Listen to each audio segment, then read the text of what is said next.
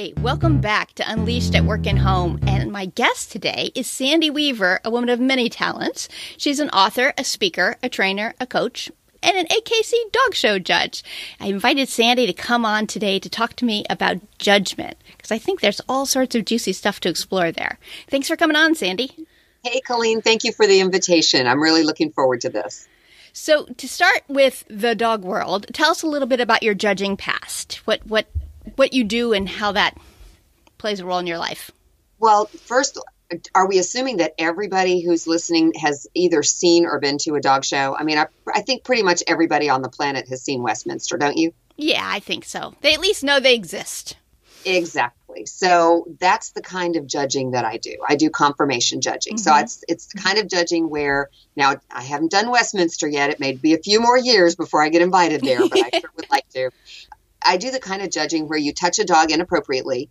You tell the handler who is wearing a really great outfit and really bad shoes to run away from you and straight back to you and then run around the ring. That's the kind of judging I do. And I started in dog sports a million years ago. Actually, it'll be 40 years this year. That would be 40, not 14. It's a long time. And for my whole life, I wanted a Siberian Husky, but my dad was military.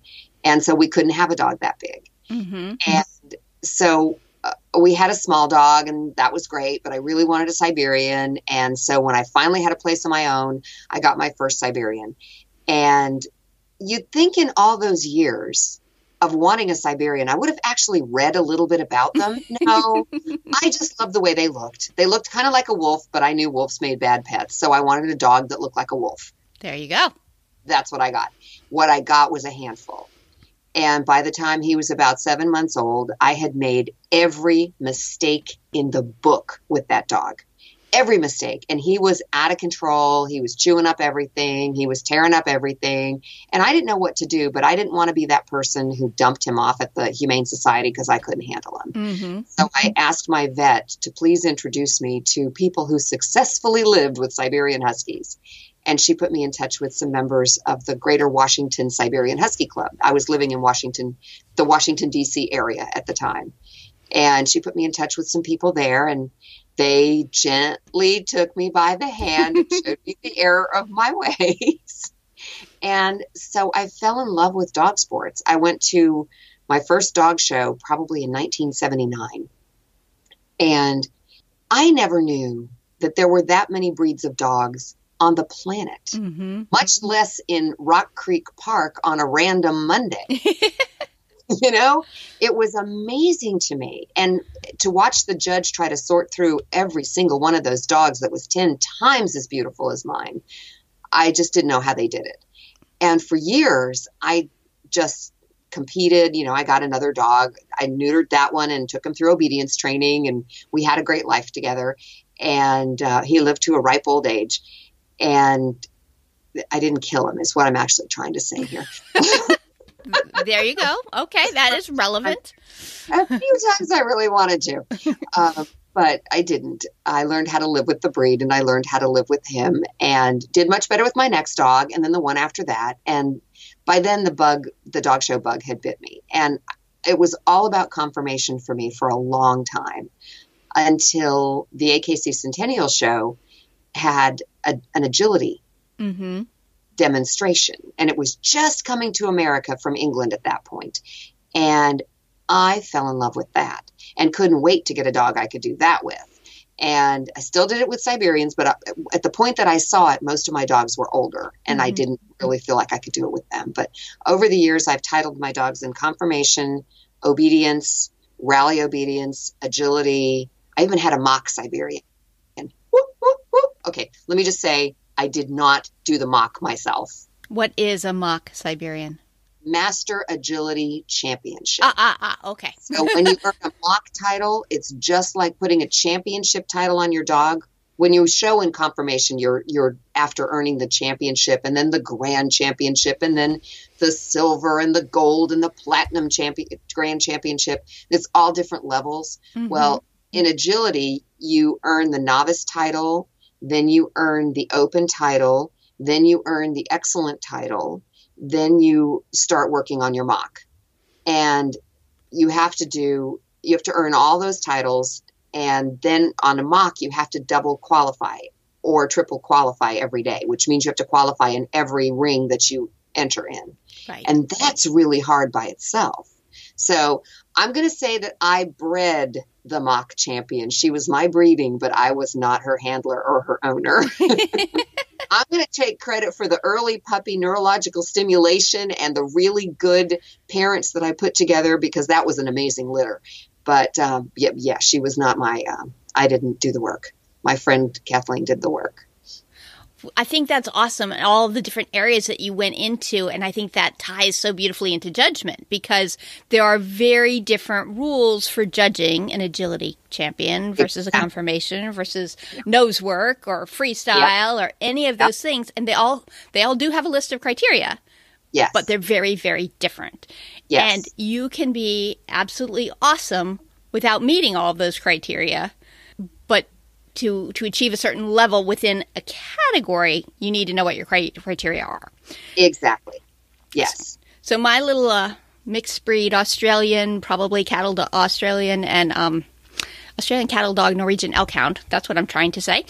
He doesn't have any of those things, because the judgment criteria that he needs to live by are you friendly and sweet to Colleen? Yes. Okay. So it's sort of funny, like the criteria changes and we need to have our own personal list of those things, because I think in life we're wired for judgment.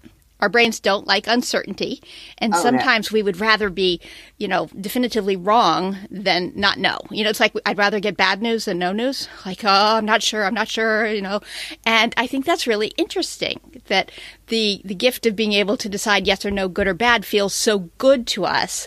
But sometimes we aren't really aware of what criteria we're using. Have you seen that? I've seen that a lot.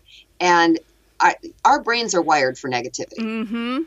Paragraph. That's the only reason that our species exists, is because we're wired for negativity. Caveman and cavewoman that walked up and tried to take a cub from saber-toothed tiger did not live to reproduce and create any of the DNA that we walk around with. It's caveman and cavewoman who went, and quietly crept away and then started running. Yes. That's in our DNA. So first of all, we are wired for negativity. And if allowed to, our brain actually judges on autopilot, and it judges everything, because that's kind of its job. That's what we've been taught from babyhood. Don't touch the hot thing. So we have to judge, okay, hot thing, bad. Cold thing might be bad too if it's really cold, but you want that stuff in the middle. So right from childhood, we are warned against. So the brain's negativity bias is reinforced in the way that we're brought up, even the most positive parents. And I had really positive parents, really great parents. They knew how to help us create our own happiness and help us make our own decisions in the right way. They still taught us to judge. They taught us to weigh the pros and the cons and the pluses and the minuses. And most of the time, when we do that, first of all, the harshest judgment is reserved for ourselves. Yep. Never judge anybody else as harshly as we judge ourselves. And that needs to stop. Mm-hmm. It's one of the hardest things in the world to stop, but it really needs to stop. And a lot of times that judgment comes from programming we got when we were young. Mm-hmm. And I told you I had great parents, but things happen when you're a kid. When I was 7, I wanted to be a prima ballerina. I could see myself on stage in front of a beautiful audience, standing room only. And I've got my pink sparkly tutu on and my pink satin toe shoes. And I'm, jetéing across the stage very gracefully to standing ovations and roses being thrown at my feet. Yeah, that was my dream. What I really wanted was ballet lessons. And we were not a well-to-do family. Not even close. And so it would have been a stretch. I didn't know it at 7, but it would have been a big, hard stretch. And I overheard my parents talking about it. And Mom was on my side and Dad was really quiet. Until finally he said, she doesn't need ballet lessons. She's too clumsy to be a dancer. And I heard that message with my ears one time. Mm-hmm. But my dear, delightful, overactive, hypersensitive brain played that movie back to me over and over and over again. And if you know anything about the way that beliefs are formed, beliefs are only thoughts that you've had a lot that make a permanent connection inside your brain. So what happens is just one time too many, those two synapses open and shoot their little chemicals at each other. And then finally, even when the synapses are closed, they're connected. That's what a belief is. It doesn't mean it's right. It doesn't mean it's wrong. It just means you thought it a lot. Right. And you're so likely to develop those beliefs based on an emotional experience. And so hearing that she's too clumsy to be a dancer was an immediately painful experience for you. So your brain went, oh, this is important. I need to remember. Whereas if your dad had said, she's awesome, but we can't afford it, it wouldn't have been as emotional and you wouldn't have been as likely to remember it. Right. My dad would never have said that if he knew I could hear him. Mm-hmm. And he didn't mean it. That was just his way of not having to say that he couldn't afford it. Right. You know, that we couldn't afford it. So he didn't want to tell my mom that we couldn't afford it. And so that was his way of saying it. But so everybody has those. Everybody has those little things that happened. Yeah, I'm sorry. Go ahead. So let's talk about that for a second, though. Did you adopt the idea that you are clumsy from that or that you were unworthy? Well, probably a little bit of both, but clumsy was big on my list. I'm 7 years old. The man I adore and I think is the smartest man on the planet has identified me as something. He's always told me I'm smart. He's always told me I'm pretty. Now he says I'm clumsy. Well, if I'm believing smart and pretty, then I also need to believe clumsy. Mm-hmm. I think it was probably my junior year in high school before I realized I was not clumsy. And that was because they introduced yoga in PE and I wouldn't go out for sports. I didn't play basketball. I didn't try, I did track and field, but only just a little bit, never on a team. Just, okay, I'll do this. But yeah, I believed I was clumsy and there was probably a little unworthiness in there too. There would have been more if Dad would have said something like, we can use that money on way better stuff than that. Mm-hmm. If it had been like that would have been a double slap. This was about my physicality. So, okay, I'm clumsy. Next, but I never let it go. Right. I don't believe it anymore because I proved to myself that I'm not. But it's one of those beliefs that almost everybody has beliefs that were formed like that. It was either something that you heard one time and your helpful brain helped you remember it by playing it back, or in families where the dynamic wasn't as supportive as mine, it's things that are said to you all the time. People are brought up believing that they're not enough or they're not worthy or they're a mistake or they're stupid or they're ugly or whatever because they're told that. Mm-hmm. It's not true. It's just something that your brain believes because those synapses fired often enough to connect. And the cool thing about that, and I love to teach people this is my favorite tool ever, to break those bad beliefs, that bad judgment that you have about yourself is a mental stop sign. And I learned this trick out of Cosmopolitan magazine when I was probably 20 years old and had a bad breakup with a guy I thought was the man of my dreams. And I'm reading, the 8 things was listicles even before listicles were a thing. the 8 things to do when you've just had a bad breakup. And one of them was a mental stop sign. And it was literally when you notice that your brain is taking you down an unproductive road, put up a mental stop sign in front of your face and laugh at yourself and think about something else. And if you can't in that moment think about something else, sing a song because you can't think a bad thought while you're singing a song. And so you just distract yourself and until you've taught your brain that you're not really interested in that thought. Thank you very much. Goodbye. Yeah, it's really powerful, isn't it, to be able to, first off, notice the awareness piece of that is so important, but then be able to redirect it. In my resilience group, someone was talking recently about how she's adopted the idea of that she's, a little flaky. And she said, honestly, if I think about it, I'm not very flaky. But I talk about myself as if I am. Like, oh, I'm just, I make so many mistakes. Oh, my gosh, another. Oh, my goodness. And she said, when I look around, I think all of the other people around me are just knocking it out of the park, and I'm the flake who works here.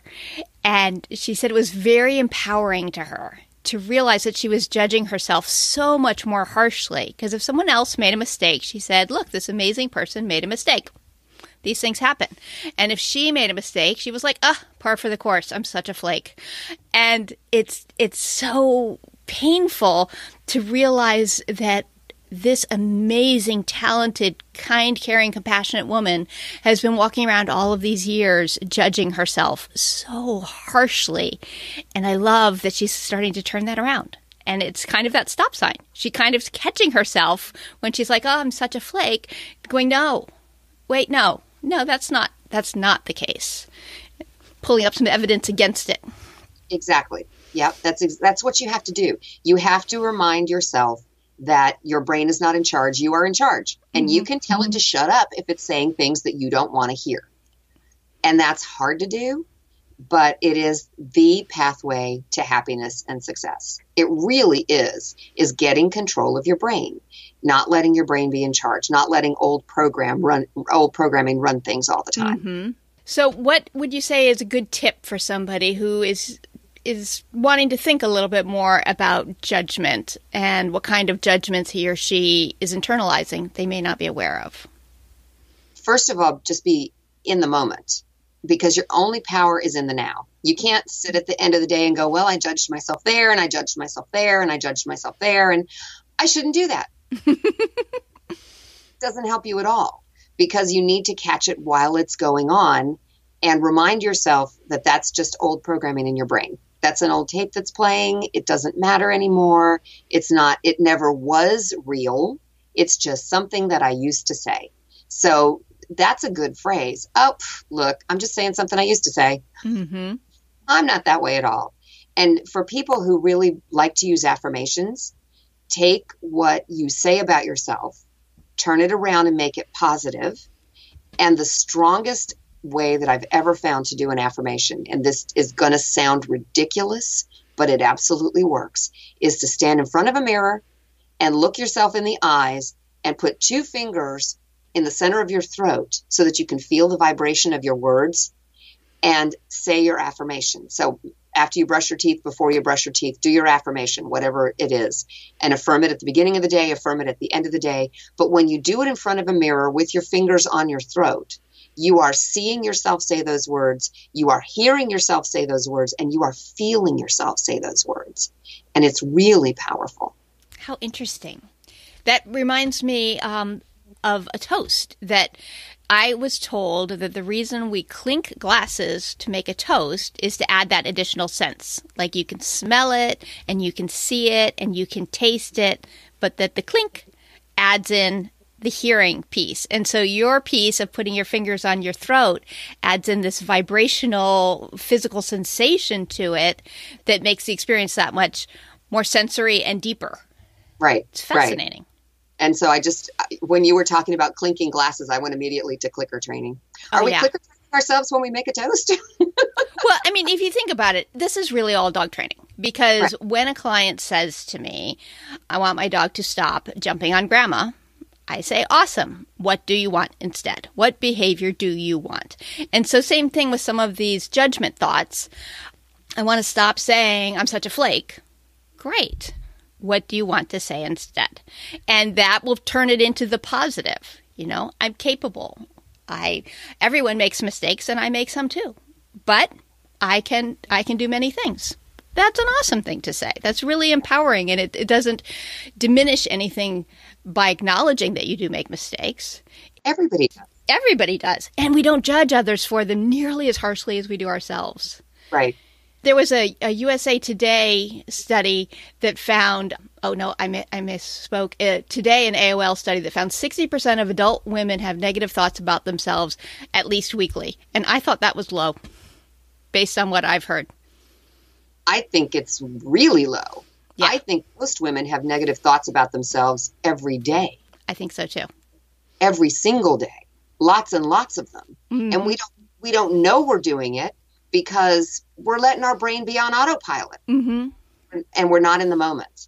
So the key for me is because all your power is right now. You have no power 2 minutes ago, and you have no power 2 minutes from now. All of your power is right now.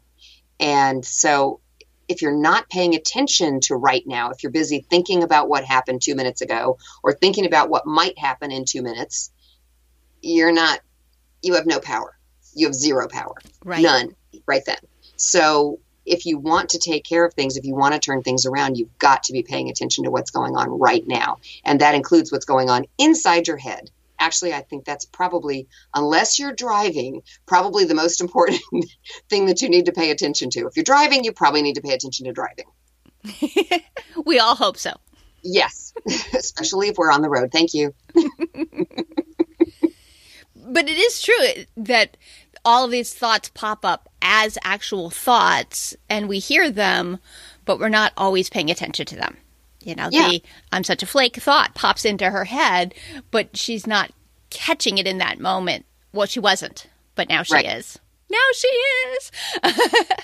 It's a process, and she needs to be, and you know this, she needs to be just really patient with herself. Mm-hmm. The phrase that I use with myself all the time is, when I'm perfect, I'll run for God. In the meantime, I'm human and I make mistakes. And that makes me laugh. So, it offends some people. So I apologize if it offends you. Some people think it's a little sacrilegious, but there's that position's already taken. But when I'm perfect, I might run for it. Right. But it won't be any day soon, because I'm human and I screw stuff up, just like we all do. And the thing is, we all think everybody else is so much better than we are, mm-hmm. because we take our strengths for granted. Mm-hmm. They come easily to us. So we're harder on ourselves in our weaknesses, and we take our strengths for granted, and we think everybody else is so much better than us. And yet we can be pretty harsh judges of other people too. Very true. Because our brain goes to MSU. And that's not Michigan State University or Maine State University or Minnesota State University. It's making stuff up. It's how it's designed. We get bazillions of pieces of input into our brain every day through our five senses. And some would say through the sixth sense, and I would agree with that, because our sixth sense is actually what we feel, the vibrations that we pick up from other people. Like if you've walked into a room and there are two people in the room and you didn't see them arguing and you didn't hear them arguing, but you can feel that an argument was happening. Mm-hmm. That's what I call the sixth sense. Right. It's not some, crazy ESP thing. It is a sensory ability we all have. And we can learn to use even more if we stay in the present. Gosh, it's that in the present thing again. But our brain takes in all this information, and in order to try to store it appropriately, it takes things that look like they belong together and makes up a story about them. Mm-hmm. And because our brains have a negative bias, the story is often very negative. Yes. And we tend to judge people in areas that we have some sensitivity around. So I am not at all a gardener. I do not care what my lawn looks like. And one of my neighbors mentioned a few years ago that we had dandelions in our yard. And I'm like, So I can see from the perspective of this is a person who cares about her lawn. It was easy for her to feel judgy about me. And yet I don't feel judgy about most people's lawns. Except I do sometimes catch myself being a little bit judgy about like tons of junk in your yard. So like I don't want to have the perception that there's a ton of junk in my yard. And there is not. But that was an interesting distinction for me to make at that point, was to be like, oh, lawns are something I don't really care about. You can have flowers and I will admire them and love that you put the effort into your lawn, but I'm not going to do it.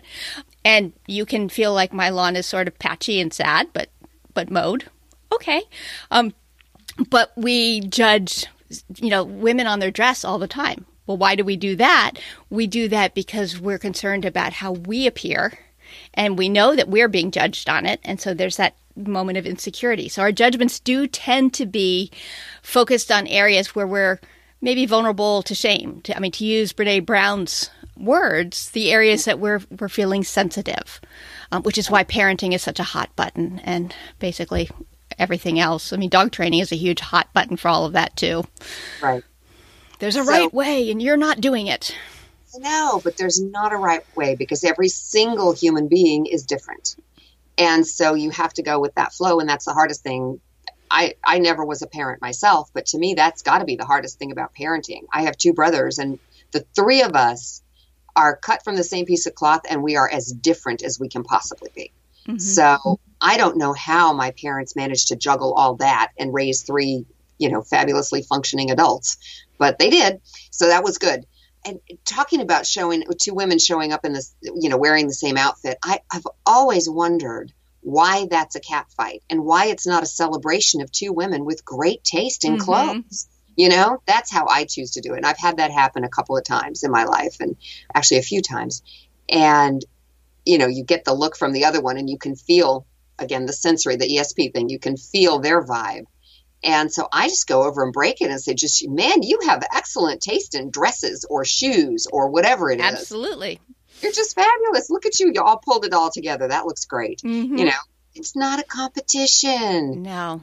Life is not a competition. And there's not what is, I think we've mentioned it earlier, lack mentality. There's not a shortage of goodness to go around. There's plenty of goodness. And if we just give people the benefit of the doubt for a minute, I worked at a radio station in Washington, D.C. a long time ago.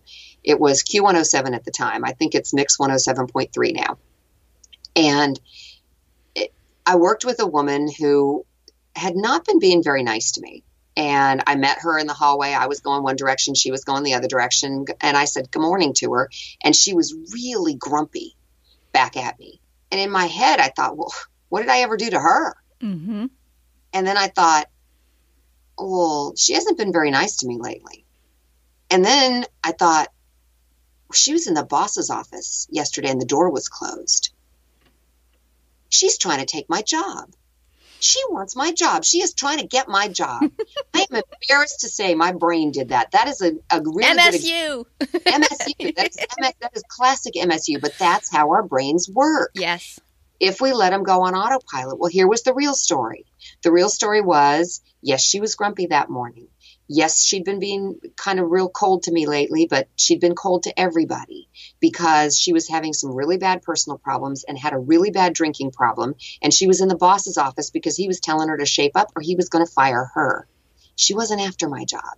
Now, imagine if in my imagined state of mind and what I thought was going on. And, that happened in my head. So I thought I was right because it's inside my brain. So it must be right, right? Right. That's kind of how we work. And that whole brain wanting the certainty piece. Once you had a story that fit the facts as you knew them, your brain was happy and stopped looking, like, oh, good. Yep, exactly. She's totally after my job. I knew it. So imagine the nice little workplace spat that would have happened if I'd had a conversation with her from my point of view. Yeah. She would have been confused. I would have been angry and confrontational, which is not my style. But if I'd had a conversation, that's how I would have been. Mm-hmm. And she would have been totally confused and then backed into being defensive. And that's not good for anybody's work dynamics. No. That just stinks. So when you understand that your brain wants to go to MSU, if you take it off of autopilot and go, now, okay, that's an interesting theory, but it's not necessarily right. Thank you, brain. Funny story. Ha ha. And don't treat it as if it's true. Mm-hmm. So that's one of those things that just makes workplaces or any kind of interpersonal communication so much better. If instead I would have asked her, hey, what have I done something to you that I need to apologize for? If I just opened up and said that, then that would have given her a chance to talk to me about the problem that she was having, which I didn't know. Nobody at work knew she was having it. Right. We just all knew she wasn't showing up on time for things and she wasn't doing a really good job and she was not very nice. And I think curiosity that you just alluded to right there, that, opening the conversation that way with her is really one of the best ways to get back into the now. So that when our brain is spinning off, having a little bit of curiosity of like, well, now that was interesting. I wonder what made me think that. I wonder why I made these leaps, or I wonder what I could do differently, or I wonder what other stories there could be. Being sort of open to let's explore and play with this can help us lower the stakes a little bit in that negativity brain.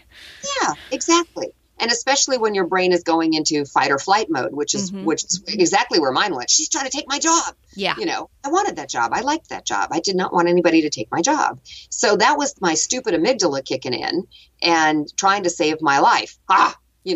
Which was really important in cavemen and cavewoman days. But, we still wear that DNA, and we don't need it in 2019. We don't need it in 2019. But that's how it shows up. It shows up in ways like that. It shows up in somebody cuts you off in traffic and you wave at them, not necessarily with all of your fingers. Mm-hmm. That's your amygdala showing up. That little burst of anger is your amygdala showing up. And the faster you can catch it and pull it back and take your brain to a different place instead of letting it just run rampant and ruin the rest of your day or the rest of your week. I don't remember how long I've stewed over that, but I think I stewed over that for a pretty good length of time, and that was just stupid. But I didn't know any better. I know better now. And that's so empowering, isn't it? To really see how that can change your life. Yes, absolutely. Well, this has been awesome talking to you about judgment today, Sandy. We've had a lot of fun here. Colleen, it's been a blast. Thank you for letting me talk dogs and talk brains with you. Yeah, I know. 2 of my favorite topics. So always fun. Thanks so much for being on Unleashed at Work and Home. Do you want to feel stronger, happier, and more resilient? Let's face it, who doesn't? Check out the new Unleashed Resilience Skills Groups. They're online, small group sessions that are guaranteed to improve your outlook on life. Visit ColleenPilar.com for more info.